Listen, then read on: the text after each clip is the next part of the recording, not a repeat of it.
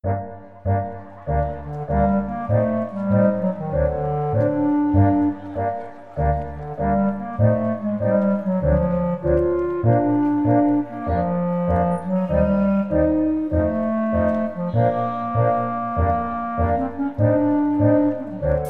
de memória.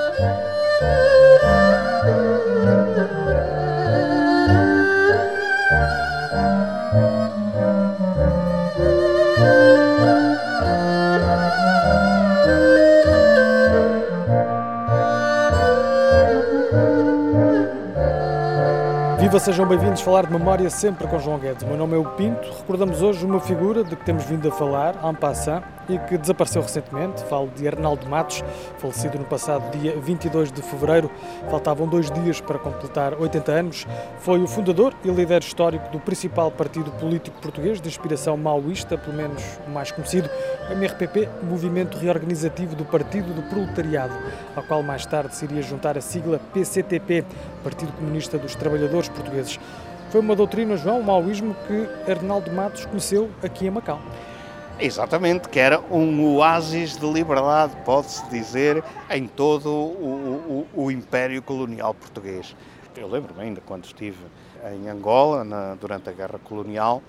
Eu estava na cidade de Saurimo, a norte, havia uma livraria e chegavam lá livros, enfim, que eram proibidos pelo regime.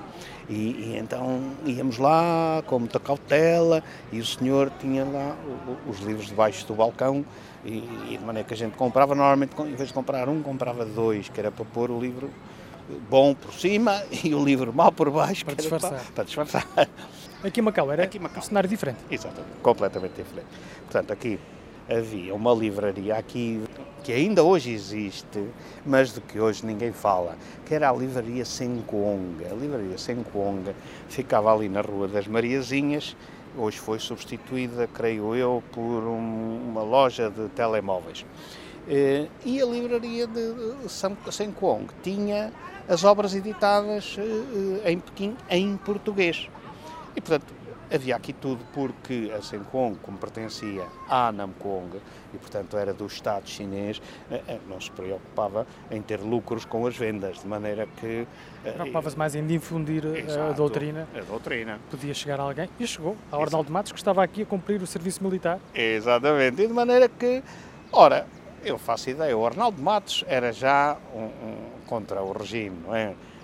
Na universidade... Princípio da década de 60. No princípio da década de 60. Começa a guerra, ele vem para aqui mobilizado. É ver que o pessoal do MRPP era, não todo, mas os principais dirigentes, era gente vinda das universidades. Arnaldo Matos e toda essa gente, Saldanha Sanches, que morreu recentemente, e muitos outros.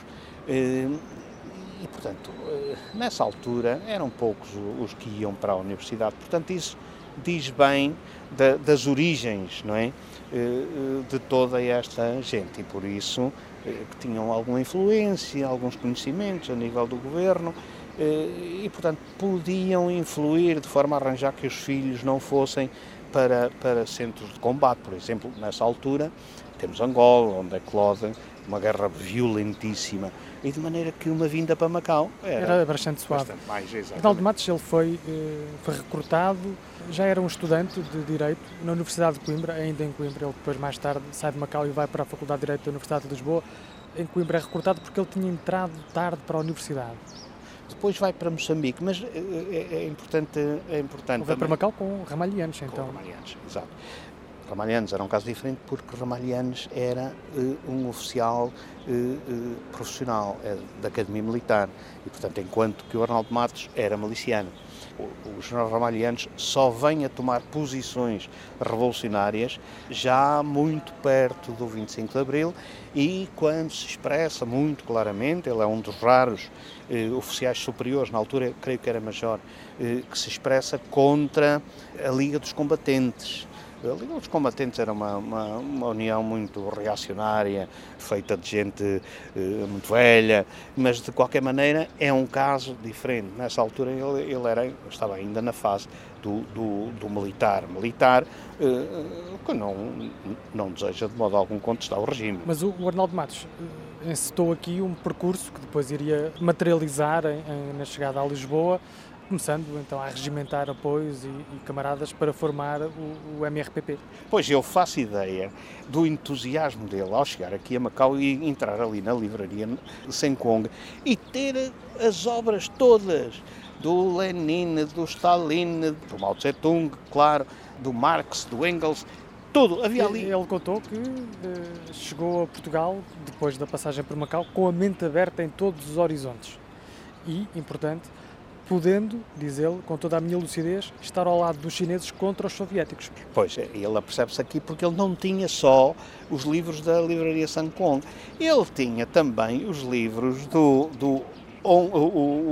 as notícias e os artigos de fundo, etc., do Serviço Internacional da BBC, tinha a Voz da América, tinha também os jornais, South China Morning Post, o Star e o Hong Kong Standard, portanto, que lhe abriam um panorama extraordinariamente amplo para o mundo e onde se debatia aqui essas grandes questões e o diferendo entre a União Soviética e a China. Em Portugal, isso não seria nunca possível. O Arnaldo Matos, se tivesse ido para Angola, ou se tivesse ido primeiro para Moçambique, como foi, e por lá tivesse ficado e regressado a Portugal, não seria o Arnaldo Matos que nós conhecemos, não teria essa história, porque não havia acesso à informação. Portugal estava tão limitado, tanto quanto a China aqui ao lado. Uma pessoa vai aqui à China e não encontra, enfim, jornais estrangeiros,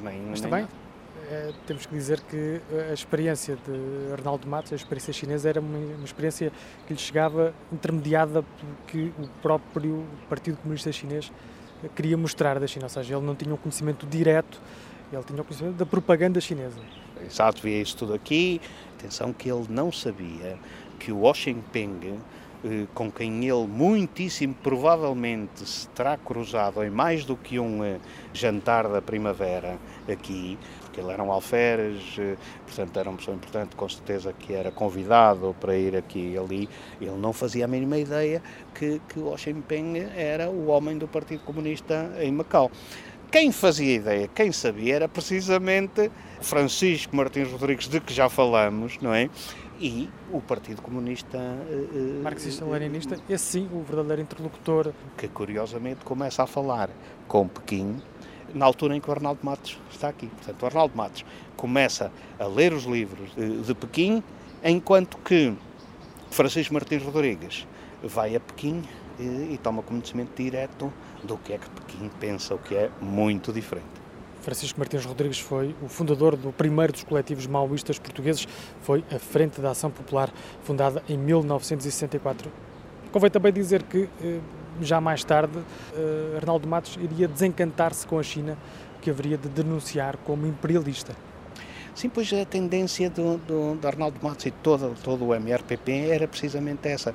Eu creio que eram um bocadinho influenciados, embora renegassem Trotsky e o trotskismo, eles eram um bocadinho influenciados pela revolução contínua e, de facto, isso foi abraçado pela China.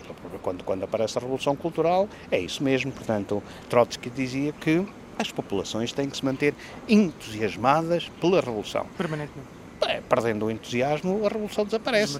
E, de facto, a revolução cultural foi feita nesse sentido, e o que é certo é que quando a revolução cultural acabou, a China entrou num processo que os marxistas-leninistas diriam de total revisionismo, aburguesamento e social-democratização.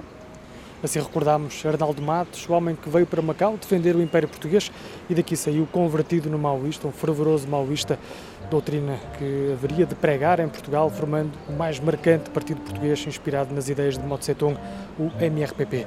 Pode seguir-nos em memoriamacau.blogspot.com e ainda no Facebook, basta procurar por Falar de Memória. Estamos também, claro, na página da Rádio Macau na internet. Obrigado, João. Até para a semana. Obrigado, Hugo. Cá estaremos.